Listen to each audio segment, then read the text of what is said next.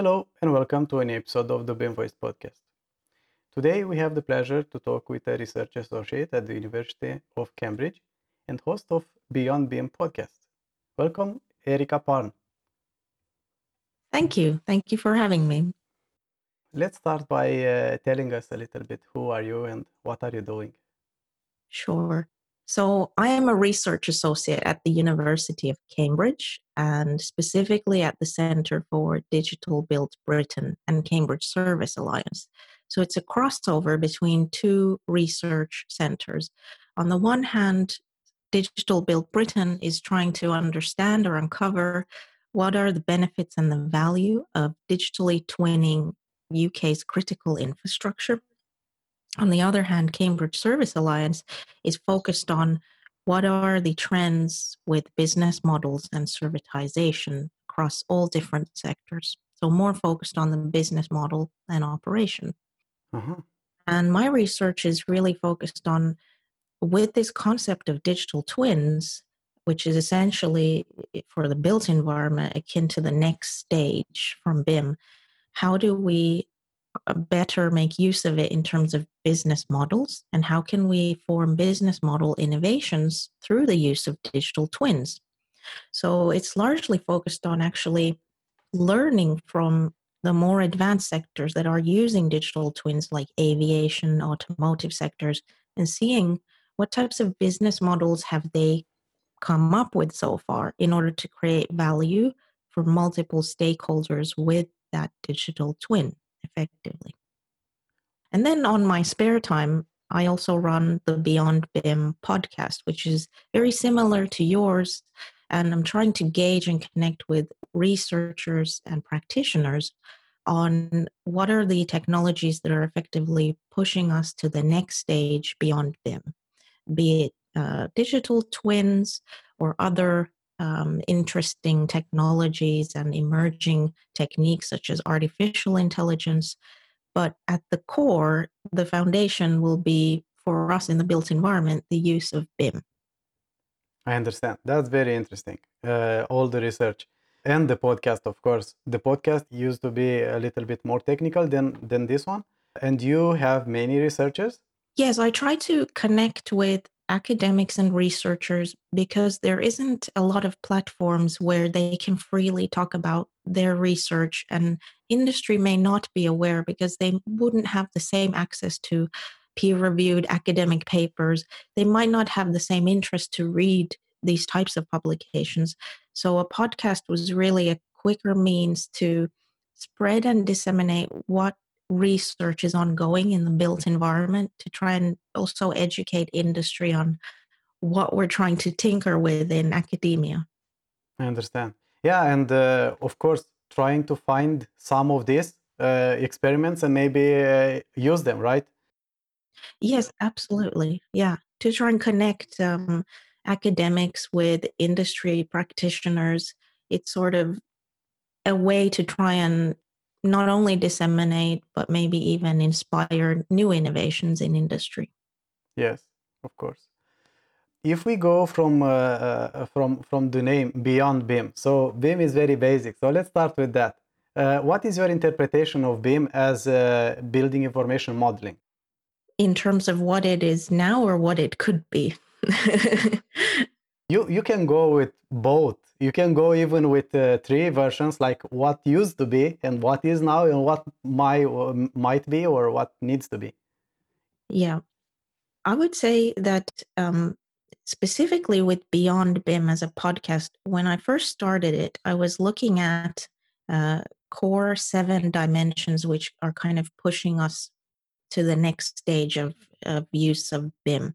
And those included things like sensing or sensor-based capabilities. And this forms as part of what we know is necessary with digital twins as well. The other dimension includes things like simulation and artificial intelligence, or we could say instead of artificial intelligence, we can use the term advanced simulation. So the use of things like machine learning to try and enhance the accuracy of your simulations or predictability of your simulations. Then there are other aspects that I looked into, or other dimensions, which are, you could class them as emerging technologies that are trying to merge with BIM. Things like blockchain. So the use of this type of cryptography, I believe, in the IT world. So it's just one way of securing the transfer of information as well. So blockchain is certainly another part or another facet that can quite well link with the spread or sharing of information through BIM. So we have advanced simulation, blockchain, and sensor-based technologies. Then the other dimension was, of course, things like robotics. So on the construction site specifically, this is something that is gaining increased prominence, and particularly now where we're faced in a world where we're constantly trying to work remotely. So the increased use of robotics and its incorporation into the design data from BIM was another area of interest specifically. I'm trying to remember all the 7 dimensions. Robotics, AI, blockchain. I'm sure there are a few more, but essentially it was emerging tech. So emerging tech that kind of brings us to the next level of informatization of design data throughout the building's life cycle, effectively, be it at the early design stages or during construction or during its operation. If you wish, I can. I found the list. You mentioned the 7 things. One would be laser scanning. I think you did not mention Oh, this. yes. So, okay. So the other dimension is, again, laser scanning or optoelectronics. So optoelectronics is, again, also improving in its capacity and capabilities.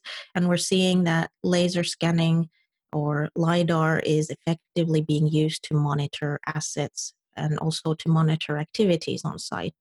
And then the other one, I believe, was maybe perhaps linked to laser scanning. You have GIS as well.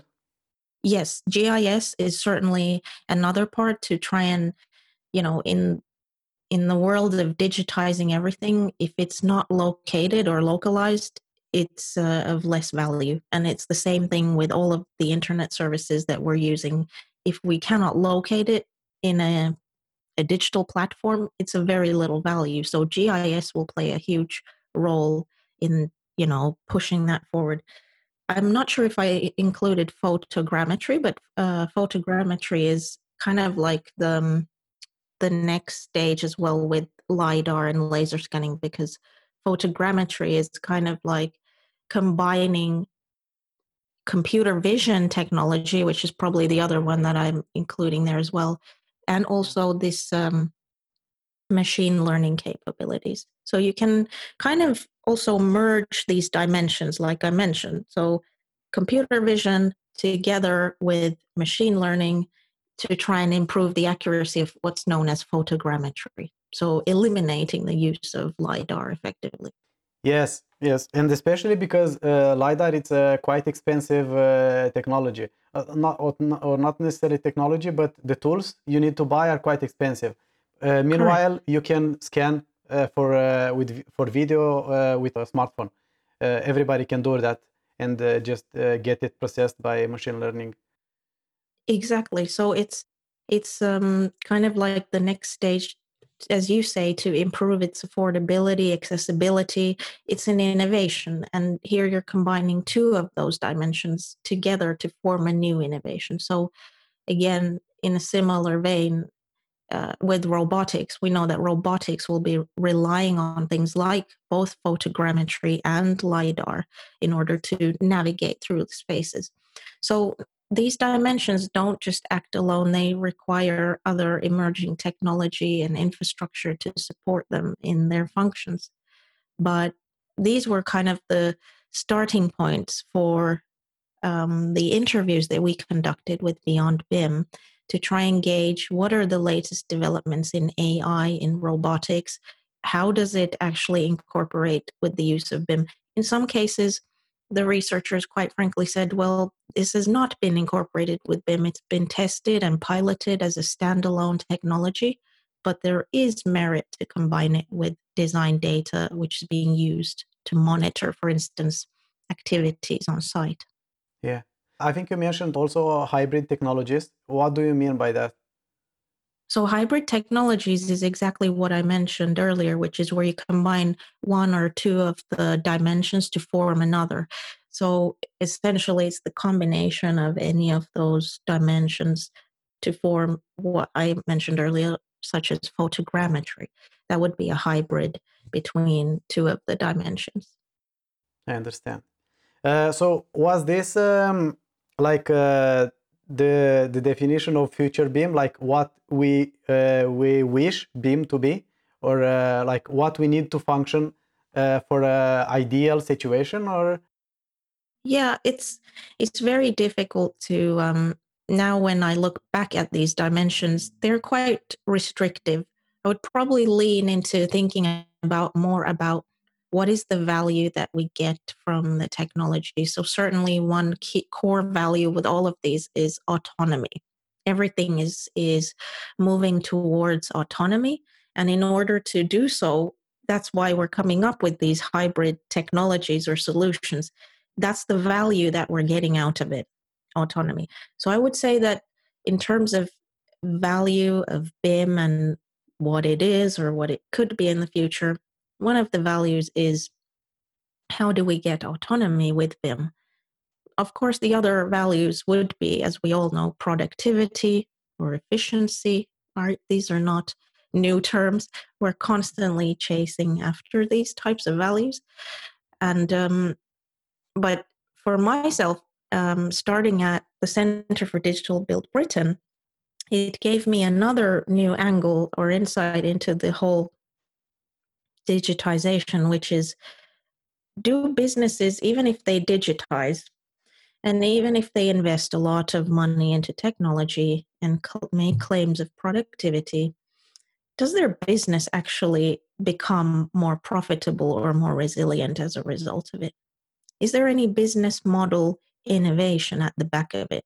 And this is something that I've come across with other researchers, which is the productivity paradox that, yes, there is a lot of technology out there, and but the productivity paradox, if I've understood it correctly, is this: that irrespective of the increased amount of technology, we're still not more productive. So what is hindering us? And one hypothesis is that actually what's hindering us is that the businesses aren't innovating their business models. It isn't necessarily about investment into technology. Sometimes the winners are those that can innovate with a business model. And this has been, at least in the service and business related journals, it's been heralded that business model innovation is actually what holds a lot of the success behind some of the bigger names that we see with platforms like Uber, Airbnb. These are effectively business model innovations, not technology innovations. sure. But do you see any patterns? Do you see any possible business models for AEC that might work? Yeah, so one of the things that we are trying to understand better, at least in the AEC, is how do we again transform into a state of open innovation, which is what we're seeing in the IT sector, right? So the sharing of platforms that help not just your own business but others to create that, as you have heard of it, the network effect, a whole ecosystem of players that gain value from the innovation or the technology. So one example of this type of business model innovation in construction is the platform method, or the modern method of construction, in which case we're using a physical platform to form a part of kits to construct kind of modular buildings, be it residential or educational. That is a physical platform. But what about a digital platform? If we have a digital twin of a certain critical asset in a building, could the data from its lifespan or performance data be of value to other designers, to other building owners? Could that data be digitized and sold? So this is, again, new business models whereby we're not just providing design services or construction services.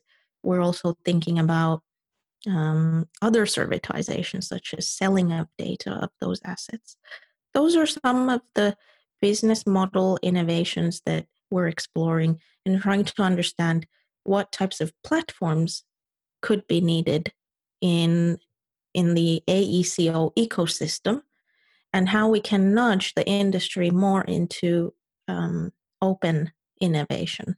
These examples focus more on the asset owners, on the clients, right? But one of the issues we see in AAC is the supply chain, right? Because we have so many actors, it's so broken up. Didn't you come up with a more holistic kind of way to make things? And regarding the modularization, or how you called it, Platform construction. That might work, but I'm an optimist myself, but I think it's limited. That doesn't mean that we don't need to try it, of course. What I want to say with this is, like, yeah, that might work for residential buildings, for square, very very simple, if you can say like that, geometrical structures, right? But Correct. when you go to infrastructure, you already go into entire complete new medium, where maybe might work to a point, but it's very there are many things that varies in when you build roads, when you build tunnels, when you build bridges, when you build retaining walls and such, right?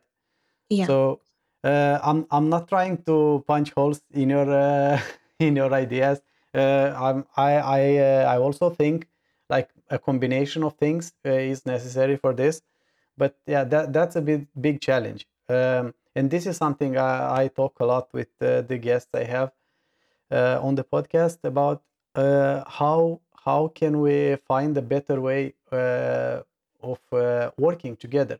And regarding sharing data, because you mentioned about that, digital twin and sell the data and such, like, collaboration is another taboo in our industry between actors, and not only between actors, but not only across the supply chain, but we have design companies that don't work together. We have builders that don't work together. We have customers that don't work together, right? So Correct. I know it's scary when you think like that, and I'm not saying that just to relax and we cannot do anything. It's exactly the opposite. I'm trying to lay out the ground and to brainstorm what can we do, how can we approach it in a different way to make something revolutionary. Well, certainly in the research with the platform construction methods, right now they're piloting this method. And there is a case, and again, the incentive here is actually to try and encourage platform construction methods with publicly procured projects. So it's not for all projects. And it's very clear from the outset that this method isn't one for all designs and all types of assets necessarily.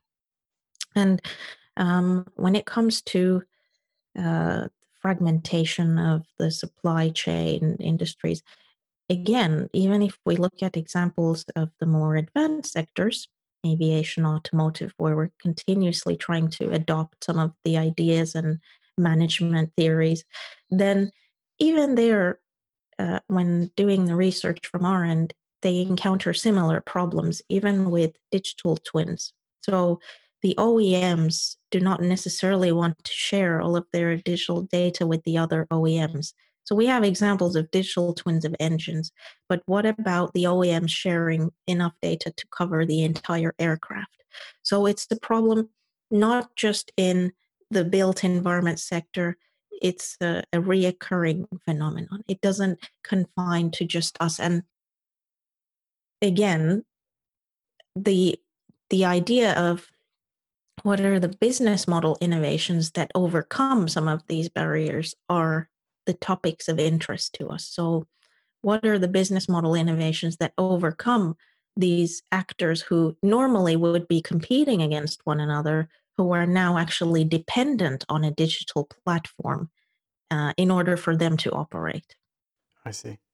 And at the end of the day, that's good that there are public projects looking into the platform to use this. But because they are the biggest losers in this situation right now, because they pay and they pay for inefficiency and very low productivity, and not because somebody doesn't want to be productive, but just because of not trying to employ new and better, more effective ways of work, right?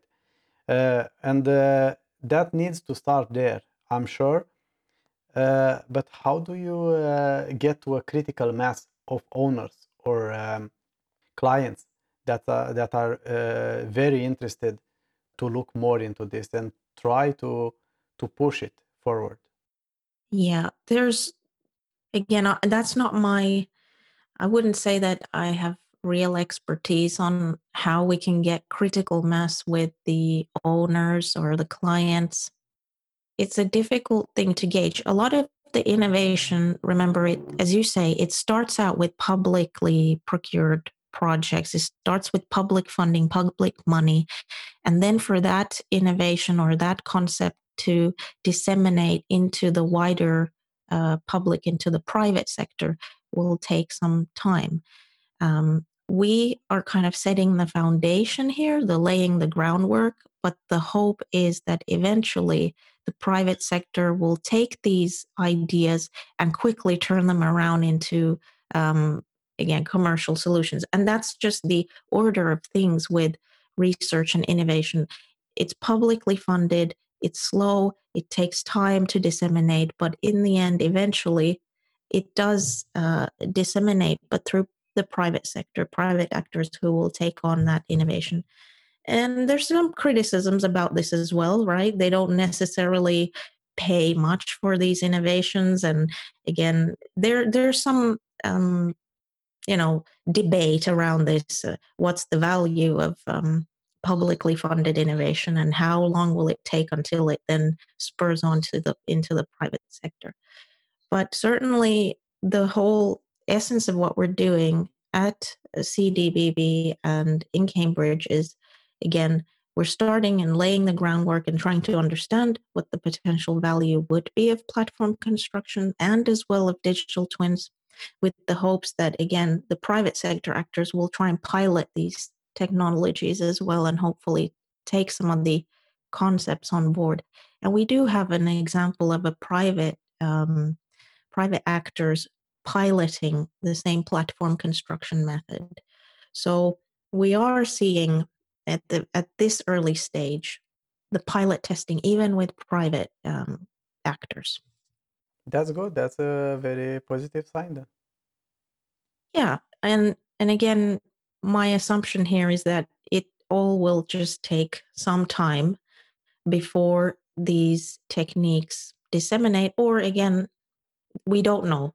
We aren't entirely sure what the final results will be. These are ongoing pilot projects. And of course, somebody's got to do it. Somebody's got to pilot it first. Somebody's got to fail to then call it an innovation.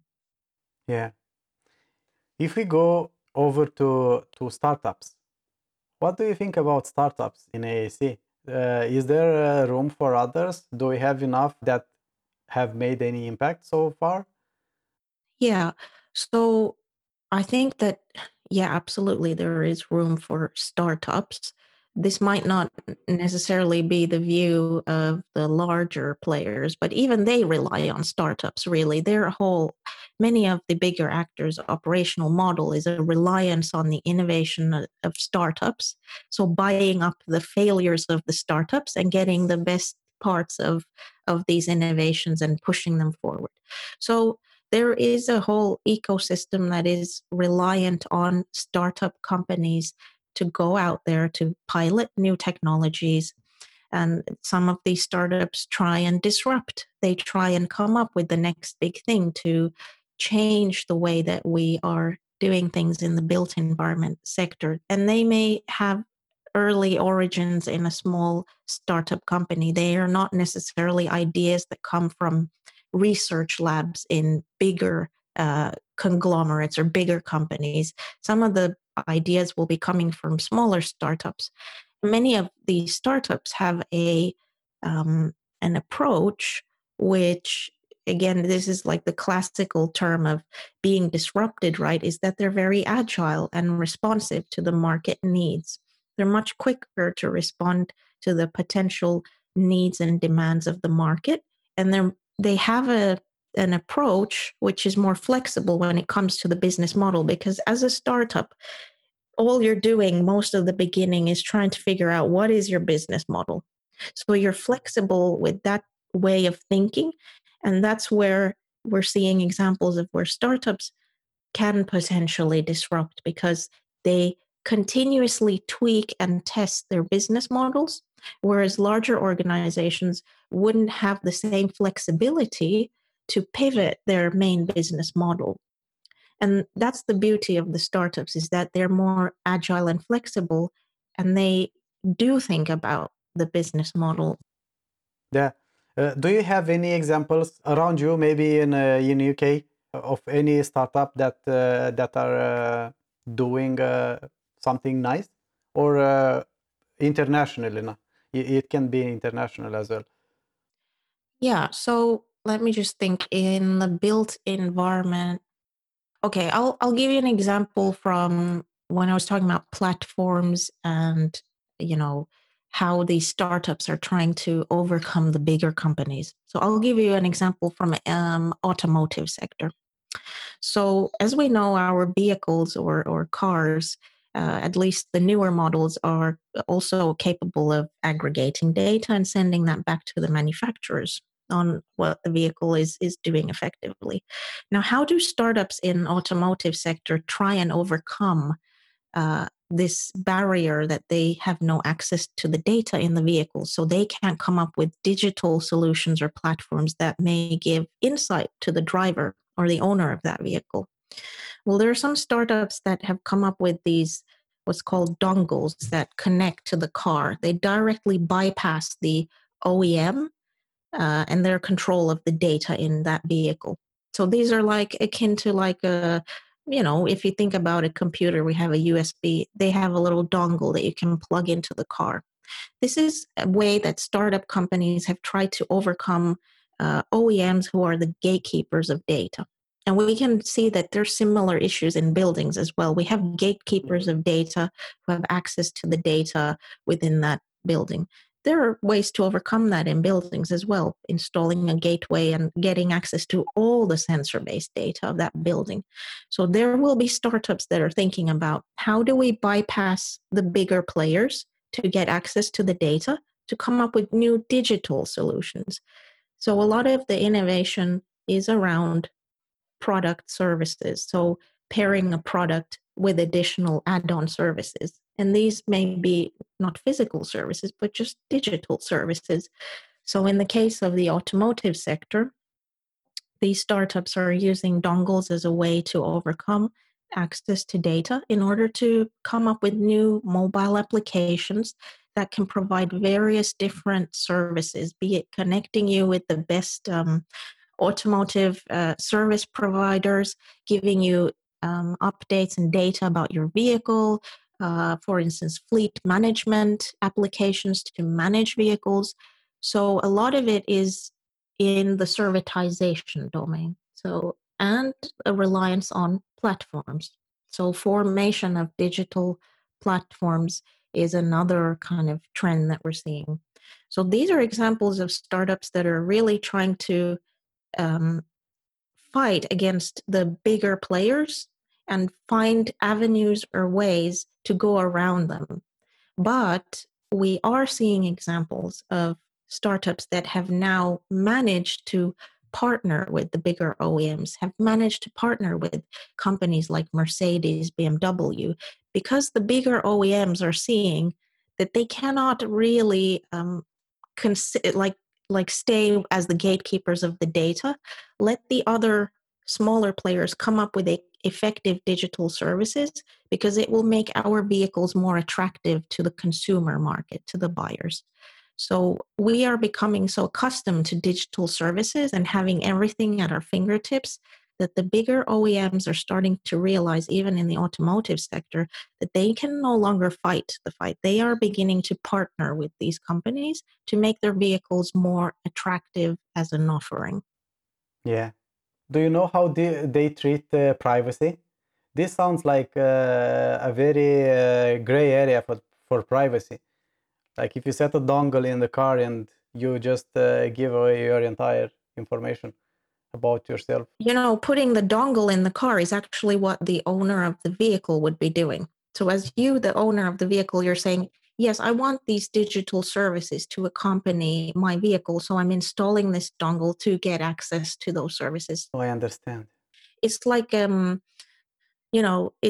a way for you as a vehicle owner to expand the capabilities, and The all of this is functionality. about getting insights into your vehicle and other potential services which you may not have had access to before. So some of the dongle providers include Mojo, Z, Vinly, and Automile. And the interesting thing is that, of course, one of the biggest reasons why the OEMs, their argument against these dongles is cybersecurity. So, because again, if we're talking about these smaller service providers, are they as rigorous when it comes to information security and cybersecurity? And this is still, we're talking about a cyber physical threat or vulnerability, because it's not only connected to the data of the vehicle, but potentially the operation of that vehicle, depending on when it was manufactured. But that's been one of the biggest arguments against these strategies. So what they've done in return is, okay, why don't we start to partner up with some of these platform providers and also make our vehicles more attractive to the potential buyer with the services that they can now get access to. So it's really about the after sale services, and how do you servitize the data and the insights potentially. And it will be the same thing with buildings as well. And we're starting to see examples of this in the built environment with things like mobile applications. So I think there's an application called Comfy. It's one that I believe I discussed in my previous Beyond BIM episode, which is effectively a mobile app to support wayfinding in a building. Obviously, that will rely on 3D model, design data of the building. This will become much better in public spaces for those that need to find themselves within the buildings, let's say complex airports, train stations. This becomes something more intuitive for the everyday occupant of that building. And these are examples of servitizing that data, which may come from either the ongoing life cycle of the building itself, or in the case of the Comfy app, it's the use of the design data. And we're going to see that, again, seeing the value of that right now is quite clear. We want to monitor how many occupants or passengers we have within the train station or airport. We want to keep our passengers, our occupants safe. So these types of services will become increased in demand. This is the assumption because of the current climate that we're in. Yeah. Yeah, I completely agree with that. Like a very simple example, like I've been in a mall yesterday and I did not know where to find the shop, and I used the big screen, which everybody uses, right? Which now Yeah, might be dangerous. But then correct. you get an application and you just navigate yourself. Like, how do I get there? And you get it. You have it in your hands with the GPS. You can be guided to the front of the store, right? Correct. Yeah. And this is even the more natural way for us as consumers to operate in the world. We navigate with our most of us navigate with our phones already. And why not combine that in a public building setting as well? I think Google Maps has a function of inside navigation. I never used it. I don't know how it works and how accurate it is. Yeah, I think I tried that once. It was first time I tried it was when I was in Japan actually. And I never noticed this feature of Google Maps before until I was in Japan in a giant shopping mall and I realized that I could actually navigate between the levels of that building. And I thought, what a great thing. How come I've not come across this in other buildings? But maybe perhaps this is again access to data, building owners being supportive of sharing that level of detail with a big service provider like Google. So, but yeah, again, as you say, it's more intuitive and it's going to become more in demand as we don't want to really touch surfaces that others have necessarily been touching. So it makes sense, but also in terms of safety for management of how many people we want to access our buildings, it gives transparency to those that manage the buildings themselves. If we need to have a certain threshold of people within a certain floor space area, this is the way to do it. And it really relies on the consent of the consumer to share that data. Yeah, just imagine like navigating a mall with 20 floors. It's going to like you waste a few days there maybe and don't find Yeah, anything, right? So it would be much easier in few hours with an app. absolutely. Yeah. Do you know? You said there is a company that has a app regarding this. How Mobify or how did you Oh, say for it the was? building navigation. It's Yes, called Comfy. Comfy. Comfy. Okay. Yeah. If I'm not, let me just double check. I believe this mobile app is. There might be also, I don't know, but this is more of IT field, like to find a way to a more practical way than needed to install an application for each building you go in. Maybe exactly this is this company doing. Maybe you have more buildings that you use only one application. Correct. Yeah. So this is a mobile app that's been developed by Siemens. And of course, Siemens is already providing a lot of services with digital twins in manufacturing. This is again one way of, you could say, a strategy of servitizing a digital twin.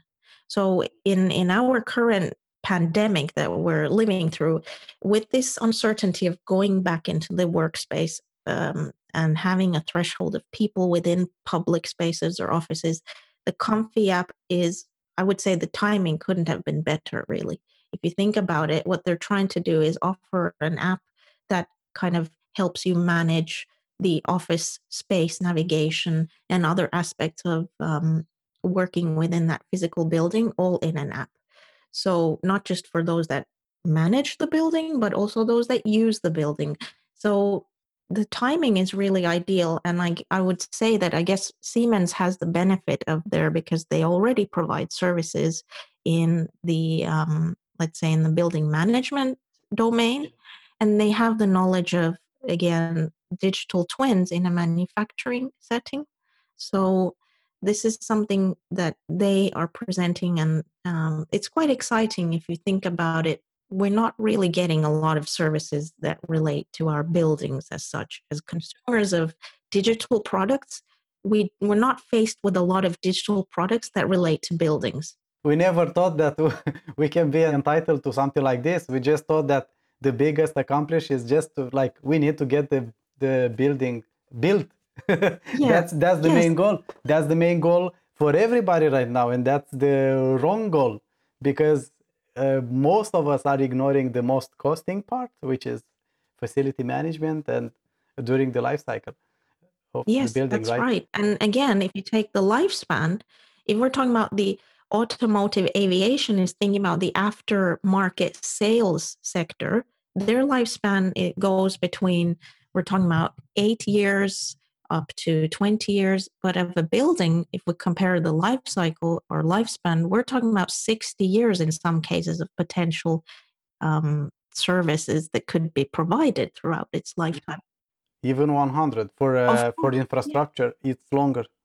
Yes, yes. So why not explore servitization strategies in the certainly in the aftermarket, if we can call it aftermarket sales service provisions for the building throughout its lifetime.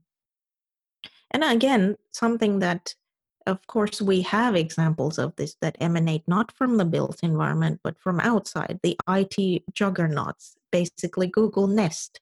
That was one example of a trial of a product that's trying to servitize or provide digital services to the homeowner. Yeah, Again, they would have the capacity to do so, certainly. definitely. If like going back a little bit to Siemens, like you said, they have already digital twins and such. But not only that, if I'm not mistaken, they sell lots of sensors. They must have sensors in many, many buildings that you have no idea how they can be used.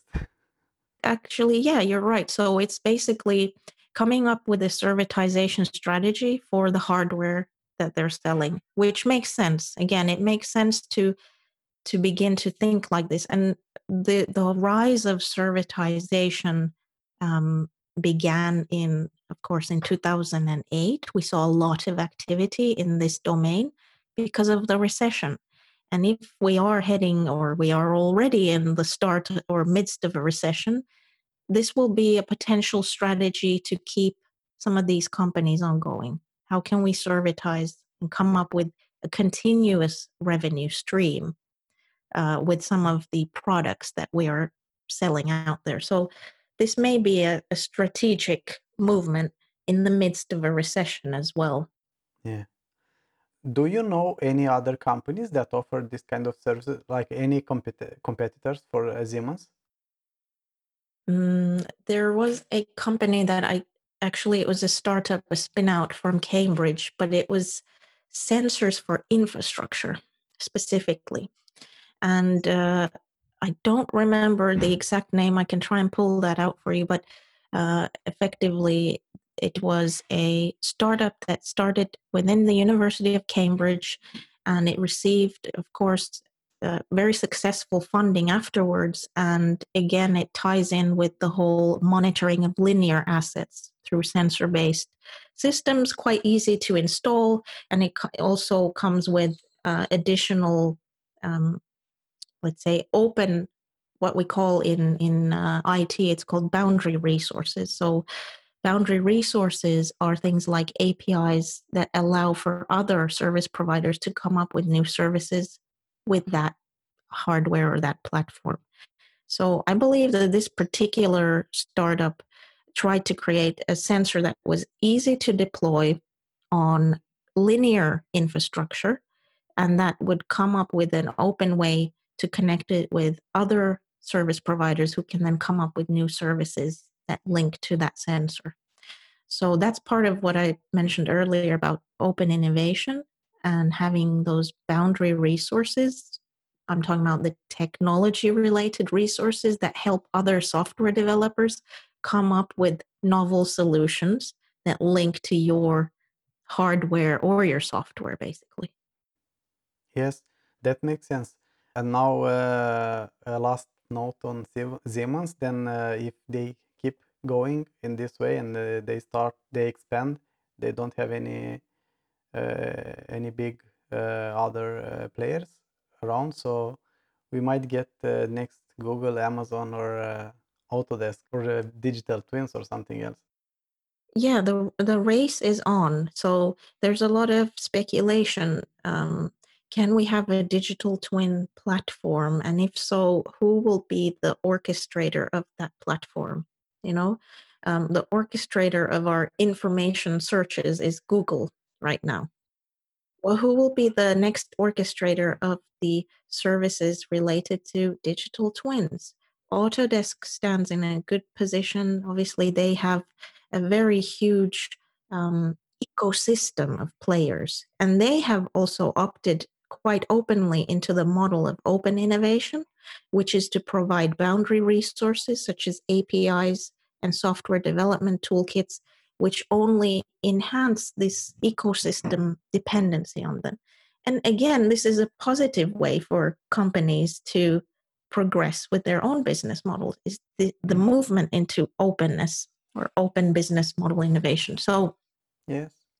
yeah, so Siemens again, if we're talking about Siemens, they would perhaps they are already looking into this, and I myself haven't looked into this, what types of boundary resources Siemens offers, but this is like the strategic movement on the part of many of the bigger companies, is to open up their platforms in order to get the other smaller startups do the heavy lifting, come up with the services, come up with new solutions, and become part of our ecosystem, whether it's the Autodesk ecosystem or the Siemens ecosystem.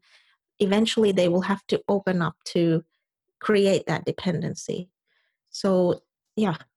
I really hope we start getting more innovative and more user focused monopolies, if I can call it like that, because Google, yeah, we use it, but because we have no choice, we got used to it, right? But it's not ideal for us. Like, they sell lots of data about everybody. They know a lot of things about everybody, right? So we need like I don't know too much about linked data and Internet 3.0, but yeah, there are some principles back there where the customer it it it's much more in control of his own data, because this, you don't own anything as a, you just have the app that you use, but you are very limited, and you getting exploited for this, even if you uh, recognize it or not, it's happening. Yeah, that's right. And that's something that these bigger ecosystem players are very conscious about. They tread very carefully now, and there's a lot of sensitivity around how they design platforms, how data is shared, what is the ownership of the data, and again, the transparency to the user of that data. It's a very interesting topic if you go into it. I would recommend some books or talks by Shoshana Zuboff. She does a lot of discussions on what she calls the surveillance capitalism. So it's quite already with that name, surveillance capitalism. It doesn't point to the direction that that she's very hopeful of these companies. Yeah, she did a lot of research into how the companies collect and aggregate our data. She did some very interesting analogies. She said that the IT sector is the only sector that refers to its clients as users. The only other sector that does that is the pharmaceuticals. And so the whole, really, a lot of her research talks about how these service providers create services that us as consumers become almost addicted to, in a similar vein as we do with pharmaceuticals and the drugs industries. So obviously this is another point of view, and it's important to look at both sides when reading about technology or doing research into the topic. So I would say I would really recommend reading some of her work.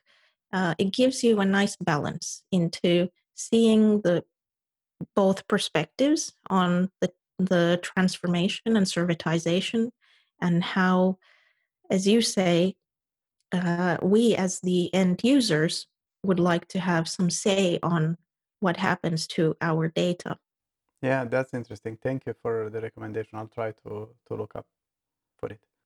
Blockchain. You mentioned a little bit some things about blockchain. I'm also, in a way, fascinated by this technology. And at the same time, I still think it's very much conceptual. It is not very used in production. And it's very much focused on financial industry. And I don't know what is something else. But yeah, there are these coins. But not very much outside of it, but the principle itself, it's very noble and it's very good and it's very needed, very much needed in our industry, where the trust is a big issue. Like I think it's one of the biggest issue why we don't share information, and this can solve lots of problems. But Yeah. I'm not aware about. I think there is a company from France, if I'm not mistaken. They do something regarding this, but I don't know how advanced it is and how if it's used on any projects or such. Do you know more about this? Do you know any startups or any companies trying something? In terms of explicit companies, I haven't really looked into that, I'll be honest with you. But what I can say is that we, uh, myself and a few other researchers and practitioners I'm part of this a group called Construction Blockchain Consortium. And I'm very happy that I got the opportunity to join them. And it's Abel Maysil who leads it. So I did an interview with Abel on Beyond BIM. And Abel has obviously he's leading this consortium in order to put together a white paper for the industry on all the very different applications of blockchain for construction that go beyond just the financial or fintech services. So I would recommend for anybody who is interested in blockchain and construction to look at CBC and have a look at their annual conferences and updates and publications on the topic, because they are themselves trying to figure out and set some precedent or examples for the construction industry to learn from, to try and apply blockchain into things like smart contracts and other ways of building trust into the contractual agreements that we have in place. So CBC is one source of information that your listeners and yourself might find of value if you want to learn more. But in terms of actual companies, I haven't got any examples in my head right now on who I've come across within specifically the construction domain. But the way that we're approaching, at least myself and my colleague, also Boria, he works at New York University in Abu Dhabi, and him and his team are looking into cybersecurity. And this is how we're approaching blockchain. So, is blockchain a layer of security or additional layer of potential security when we're sharing data? So that's how we're approaching the applications of blockchain. Is could it increase the security of our digital twins potentially? But I have heard arguments against this that say, well, once we have quantum computing, it will decipher any blockchain algorithm and this whole technology will become obsolete. I've heard arguments like this as well. So when I talk about blockchain, some actors in the industry are very much against it. They say there is no future in this because of quantum computing. And then when you go into obviously the crypto community and the blockchain community, there is a real belief in the transformative powers of blockchain. So there are again two sides to this technology, and it's well worth investigating what might be the potential pitfalls if we do have quantum computing. Will this technology still be feasible? But also to read more about all the existing applications, especially with smart contracts. Yeah, I don't think like even if the quantum computing will make it obsolete, like yeah, that would be a very bad idea if you will have thousands of startups trying to do this, right? But if you have a handful of people trying to use time on this, to put some effort in it and come up to some practical use for it, I'm sure they cannot be very affected about it. So that's not a like if we're talking about two hypotheses, one hypothesis on top of each other, right? So we don't know yet when that is going to happen, right? First and foremost. And if you take both of these, if you take blockchain and quantum computing, which one do you think it's closer to get used by me or you? Yeah. I feel blockchain is closer just because the exposure. I don't know too much about quantum computing. I know Google and the big players are working with this, but I don't know how much they advanced with it. So that's not that if something is willing to try to do something with this, should just try, of course. Yeah.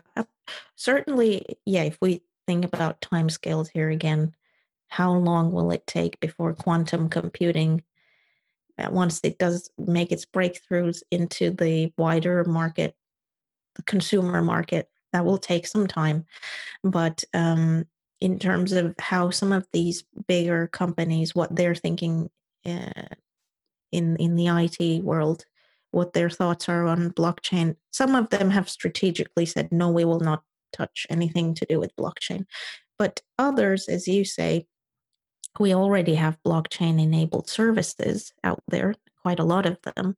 We already have, obviously, the most prominent one, as you say, it's the Bitcoin, it's the cryptocurrency application. But it's worth exploring again.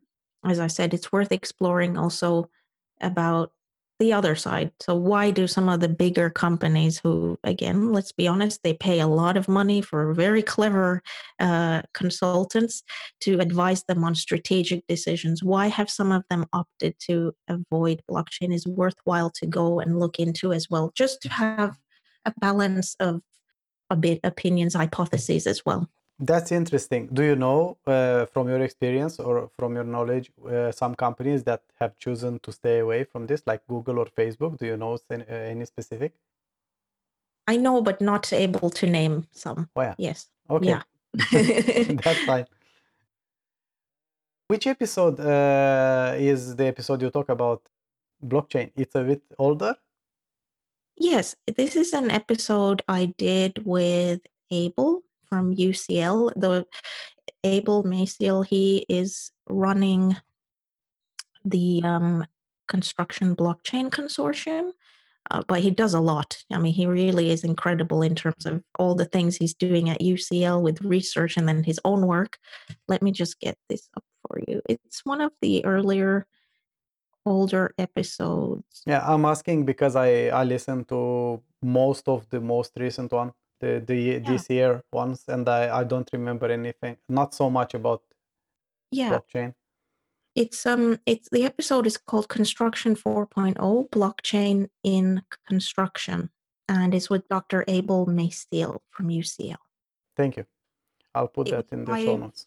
Yeah, it was published 5 months ago, so you may have to scroll down a bit to find it. But yes, it is there. Yeah. Sure.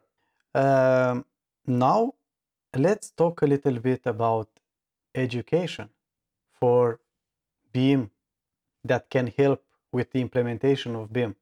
What do you think, like, especially because you working in academia, what do you think? Do we have like our education programs tailored to the need for BIM specialists and for exactly what we need to get to? Well, in my the thing that I learned when talking, I did an interview with Anil. He is obviously he works with RICS, and RICS being a professional body, what it does is it advises on the content to accreditate some of these courses provided in universities. So in my discussions with him, what I came to realize when talking about designing the future of education in the topic of BIM and digitization as a whole was this balance that professional bodies need to keep in order to make sure that the way they design educational content isn't so rigid and is flexible enough to make way for the transformation of technologies and how it changes our profession very profoundly. And it's actually a difficult task for professional bodies to advise universities on how to design some of these accredited courses in order to ensure that whatever the professional graduates with will be flexible enough with the current times and the current demands and changes in technology. So, yes, it's very difficult right now to, obviously, there's a lot of accredited programs providing training with relation to BIM. But again, what I understood is that the value is actually to try and create professionals that are agile and nimble enough to move with the times, to move with the changing technologies, the changing demands of the market. So much of the education needs to remain flexible enough and not become so tied down to specific technologies in order for those professionals to be able to adapt, really. It's all about having agility and being able to adapt with the changes that we're seeing in some professions. That is, it's interesting hearing that for me, because definitely the traditional way of teaching is not working anymore, and because everything is changing to such a rapid pace, right? So exactly this, and like now we need even more than that. Like now it's not enough just to make go to university and have a career for 35 years and you get to a pension, right? It's not the case. Like we need to like to be valuable in the marketplace and in the job market today. We need like from the last 10 years maybe, and it's going to be only quicker and quicker. The pace is going to change a lot. Like we need to transform ourselves from early learners to lifelong learners.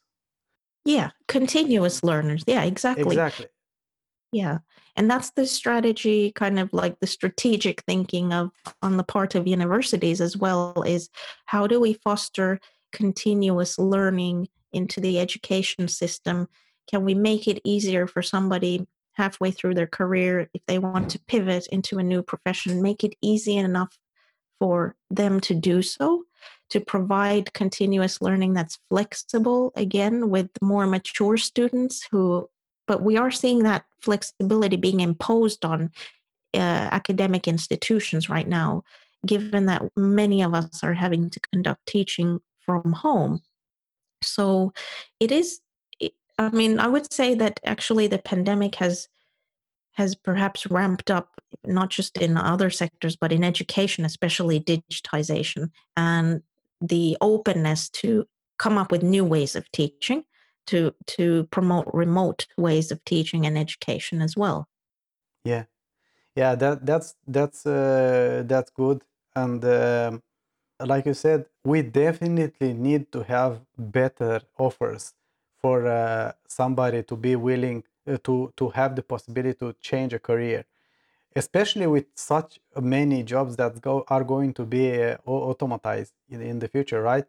But not only that, if I'm not mistaken, in US there are over 70% of people that hate their job, and That's it's so like if you go for 5 years to study, you get a loan that is going to hang you over the entire life, right? So it needs I maybe in UK definitely it's not like that, and Europe generally is more accessible studying the to university.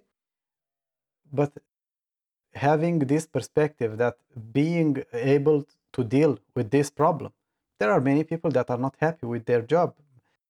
You cannot know before you work 5 3 4 years if it's something you want to do or not, right? So yeah. I think the universities or the institutions can earn a lot if they do that actually, uh, because they will find new people that want to learn new things. Yeah.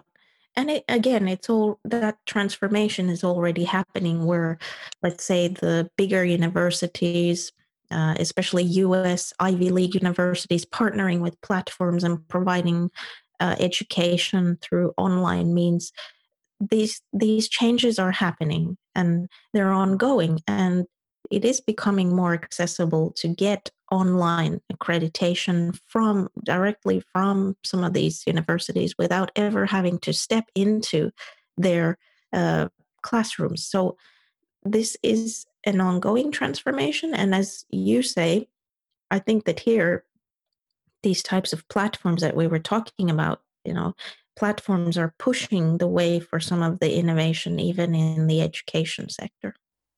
Yeah. Now we talked about official education. Like most definitely, you don't know why I started this podcast, but I started the podcast because I could not find answer for the questions I have. Like I could not find any answers for if I write all the questions I asked you today, for example, here. I did not find that. I think not enough people talking about these topics. So this was one of the reasons I started the podcast. Okay. You said you started yours because you wanted to have it as a platform mostly for research and such. Is there anything else, or do you see more value to that? Well, it was mainly out of just as a researcher, perhaps the frustration that whenever presenting research work that's being done that we know in the research field is quite known, practitioners would probably look at it and say, I wasn't even aware that this was happening. So it was that led me to want to create a podcast where researchers could easily share and disseminate what they are doing and discuss what other researchers are doing. And then for industry practitioners to have easier means to access or digest this type of content. So yeah, it's really about, in a similar way to what you're trying to do, is to create that content, make it available for those that might be looking for it, or those that have questions that are still unanswered. Um, and I just started it from the perspective of, let's give a voice to academics and researchers. Yes, that's very nice. Very well that you done that. Because like you said, like nobody, like practitioners have not heard about this. I'm thinking maybe this is the missing chain in the entire supply chain, because why anybody doesn't understand why the other ones, the other actors, how they struggle and how they might work together. But maybe if they listen to somebody, or they read somewhere that, yeah, of course this is not going well, they might try to think a little bit about this at least, because right now they are focusing only on what they need to deliver. Nobody's thinking too much about anything else. Like everybody's thinking on budgets and their part. So how do you expect for innovation to come from there if there is no, like, they just and this combined with the business model that is built in this way, right? It won't happen anything. Like they just need to build and do their job. Yeah. Yeah, it does require dialogue. It does require to look into both sides. Again, this is the benefit of, and that's what I try and do when speaking to other researchers and academics, is to give both sides of the story. And academics are very good at looking at it critically. So uh, that's what gives rise to interesting debates and interesting talks when you look at things from multiple perspectives and question some of the underlying assumptions of what the industry may have.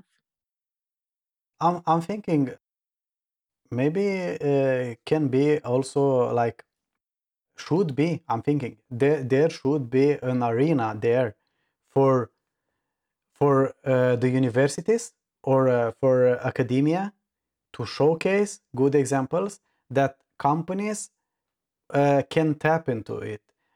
So not only podcast, much more than that, right? Workshops and I don't know, but maybe the supply chain doesn't see enough value in this, unfortunately. But I'm thinking like, yeah, this is something is definitely a need for much more than that. Yeah, certainly there is. And some universities do try and do activities like this with the types of alliances and partnerships they form with industry. And that's, in fact, that's what we try and do at Cambridge Service Alliance, is to bring industry. So we have industry partners. We disseminate our research to our industry partners, and we work with research questions or industry problems that emanate from practitioners or members of the Cambridge Service Alliance, and come together once a year, although now we're doing it all virtually, to share and disseminate what the results were of those research questions. And yes, many universities, I'm sure, will have similar types of arrangements in a broad array of domains. So it's just, as you say, we may need something better to disseminate that. Maybe some kind of platform that allows us to come together. Exactly. This actually, I think right now it's too much focus on the programma that every university has, and they expect too much. Like everybody what looks there and finds everything, right? Yeah, like with the era we live right now in, like you see how important YouTube is as a platform. Content creation is very very important. Like of course you have the studies itself, but you should also have like a internal content creating machine or something, some persons that do that and highlight things that are important for the industry happening there, right? So I don't know, this is just came out of nowhere, the idea, but Yeah, it's a good idea. Yeah. I don't know you, but if I need to learn something I don't know how to do, I watch in YouTube. I watch a YouTube video. How do I do Yeah. that? Why would that not Comment. means Yeah. exactly, right? Like so if I'm just wasting time on YouTube or listening passively while working or something, you just can listen. Yeah, let's see what this university has done the last year or something. Let's see what they are doing, what they are up to right now or something, right? So Yeah. or if you are a company that are willing to recruit people in the future or students, right? So you get an insight about what's happening there. Digital marketing is very very important, and universities might be still too traditional regarding this, but yeah, you see, like it might be an idea.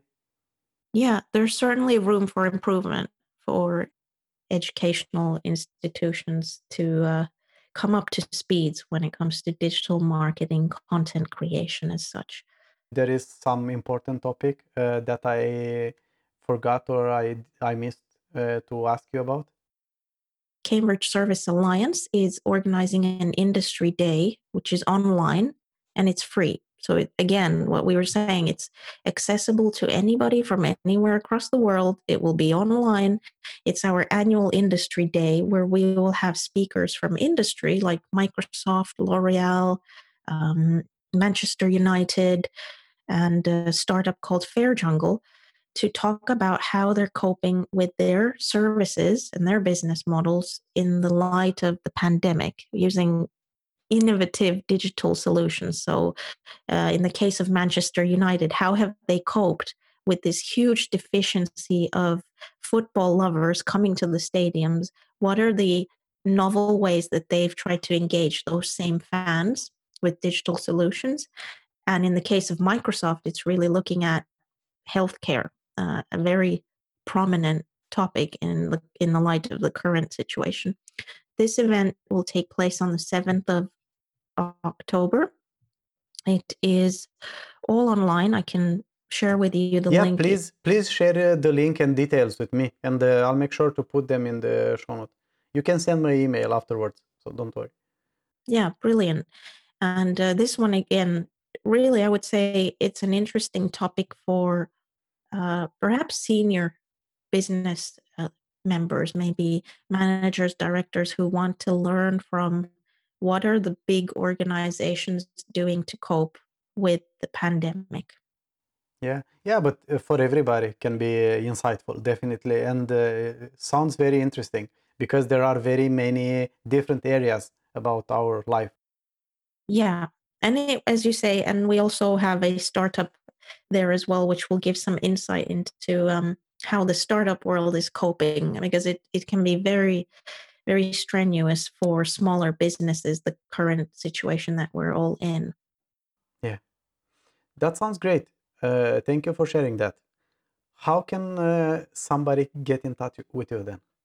Okay, so I mean, the easiest way would probably be on through other platforms like LinkedIn. Very quick way to connect and interact with people.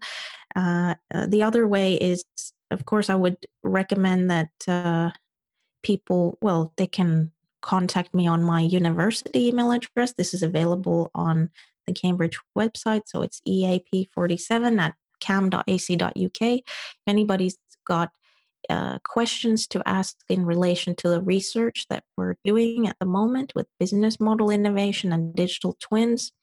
The other recommendation is, of course, to go and listen to our podcast Beyond BIM. If any of the topics were of interest with relation to the emerging technologies or what is happening in the educational sector.